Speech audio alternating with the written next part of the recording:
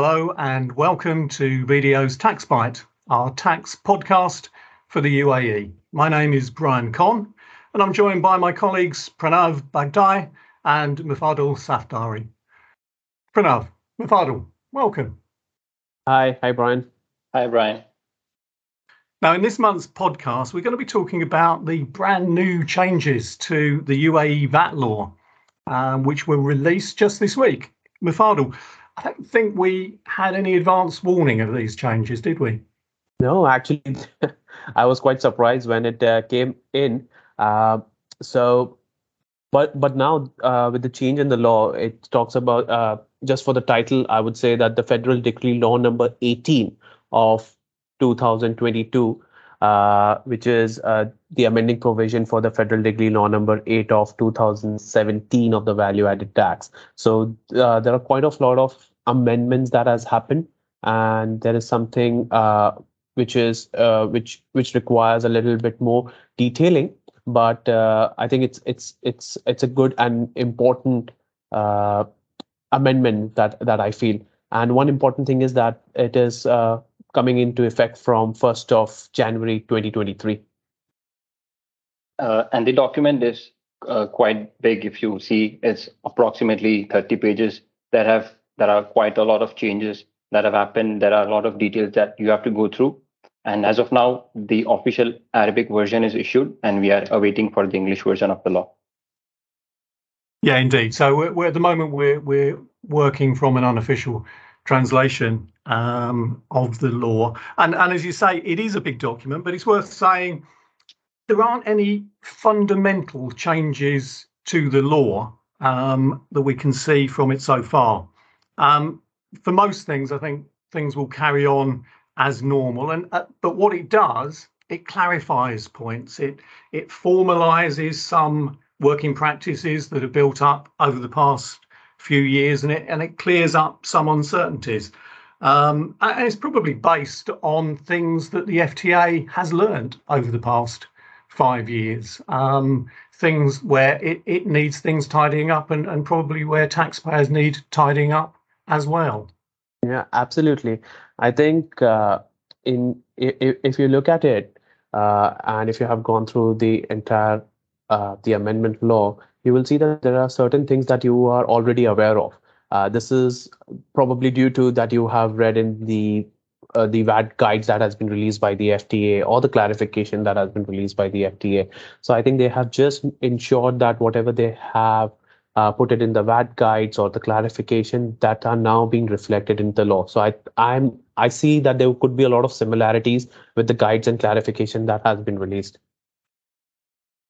Yeah, brilliant. I think that's absolutely right. And in this podcast, we're not going to look at all of the changes. There's 15 or so changes, and some of them are very technical. But what we'll do is just talk about the main ones that businesses are likely to come across. The decree itself starts with some changes to definitions, or additions to the definitions in the decree law.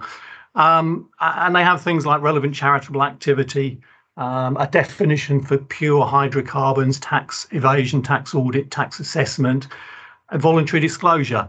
There's nothing there to go into detail about, but they're actually a good example of what this change to the law is all about. They're tidying up. These are phrases that are referred to elsewhere, so a definition needs to be there. So they're now added into the law.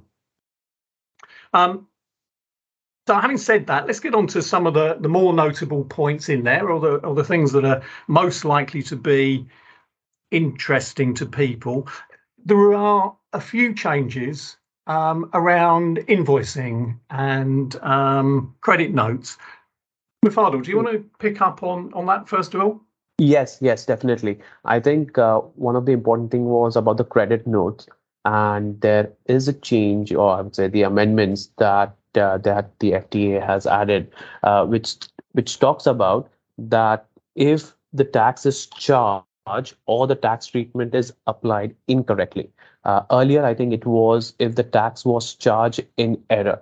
I think right now they have made it very clear that if there is any tax treatment that has been, if there is any errors or there has been charge, so there could be an amendment or there is a tax credit note that you can issue. Earlier, I think there was some kind of an ambiguity on what is an error, what is how it can be classified. Now, I think they have been providing much more clarity and making it absolutely clear that what exactly the intention of the FTA is. So I think that's the main important part. And with credit note, now we are talking about, there is also a time limit to actually issue the credit note. So if you are coming into notice of that, okay, there should be there has been an error and you have to rectify it, you need to issue a tax credit note within 14 days of that supply being cancelled, or if there is any error or something that has happened. So I think that 14 days rule was not there earlier, and this is what that is coming in.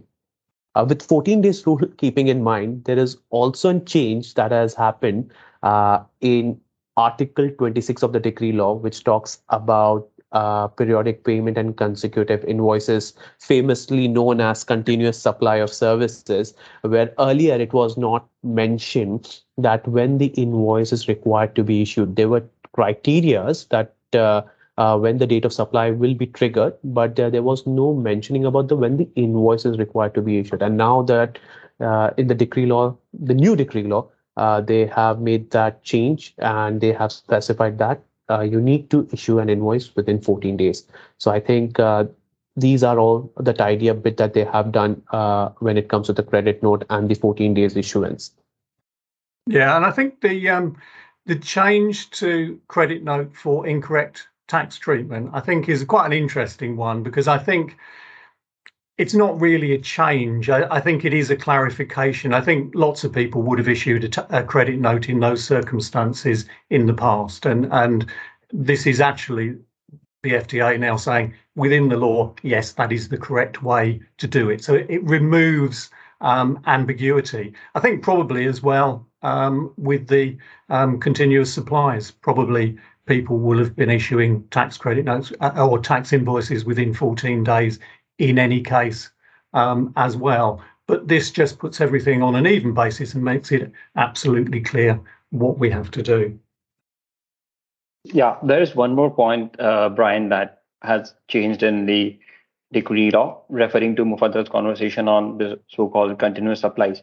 As of now, the date of supply rules for special cases do have a mention that at least one invoice should be issued within a period of 1 year. However, in the amended law, this 1 year criteria is added as one of the trigger points for date of supply. This means that businesses will mandatorily have to issue at least one invoice within 1 year from the date on which they start making supply of goods or services. So this is just in a way that the FTA has clarified everything, and there is no room for more doubts in that article. Yeah, again, I think most people probably would have been doing it, but I do think that anybody who does make that type of continuous supply should just check, make sure they're now complying with what the law says. I'm sure they probably were before, but it's an area that needs to be checked. Yeah. Apart from that, there has been a major change in the statute of limitation. As of now, the standard statute of limitation is 5 years for tax audit and 15 years in case of a tax evasion.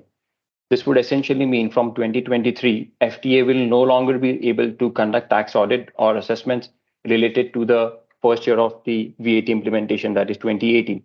However, this new amendment, the statute of limitation will not apply in certain specific scenarios where the FTA will still be able to do the tax audit. And those cases are specified in the amended decree law. These cases are if the FTA has issued a notice of audit to the taxable person before the expiry of 5 years.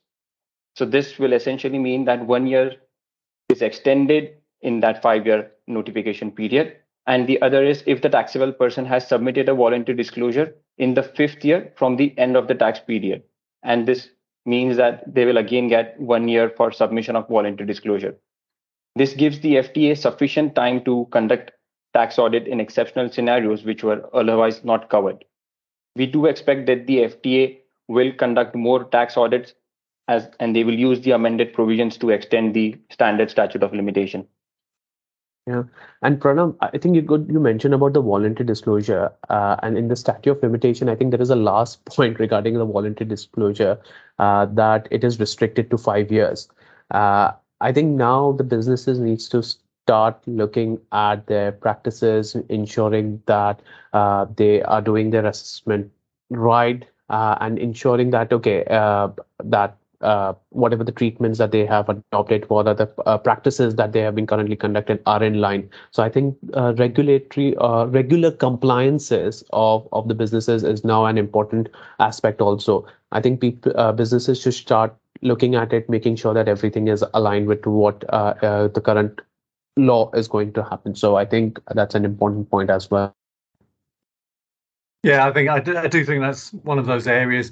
All businesses need to keep their business and their tax affairs under review, and this is a genuine change. There is something that may make a difference to people. So it is worth thinking about. And if businesses haven't done a review or there's things they're uncertain of because of these changes, maybe this is a good trigger to start looking at those things.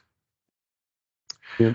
Right. Apart from those things, and so it's interesting. Actually, the more we get into it, the more there are little bits and pieces that, on one level, nothing much has changed. Then you look at it, and actually, it starts to get more interesting. Mufadal, anything else caught your eye?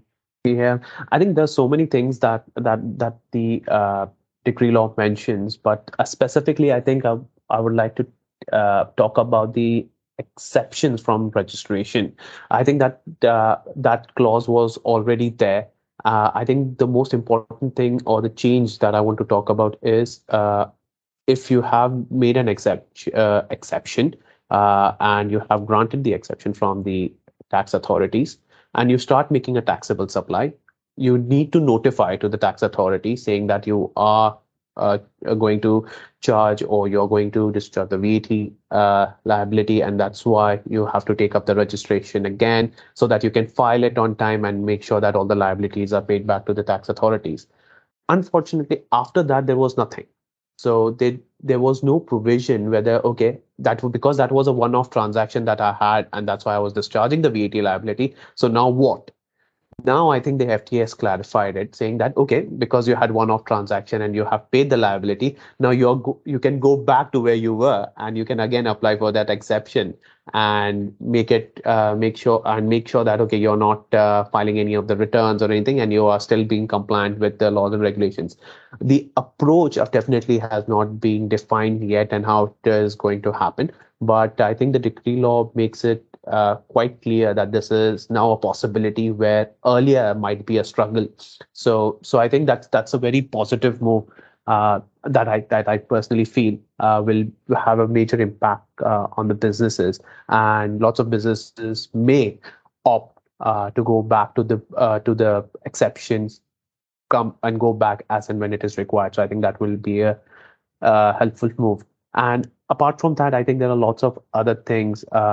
If we talk about from place of supply for transport related services, which has now changed that it is where where the journey starts. So it's that has always I think that was already done by most of the businesses, and that was interpreted it in that way. But now again, that has been clarified. There's about the new zero rating in terms of the imports, recovery of input tax by government and charities. So I think there's lots of things to talk about, but I found the exception from registration quite interesting. Yeah, indeed. Again, I hadn't really thought about that one too much until you mentioned some of those points. And it is the more you think about it, the more you realise these are important clarifications, actually. Pranav, anything else you wanted to mention? Yeah, Brian. There's one article on supply in special cases, and a new clause is added which states that there will be specific scenarios where supplies will be outside the scope of UAE VAT, and these will be specified in the executive regulations. As of now, the scenarios which are covered in that article are related to supply of vouchers and transfer of business.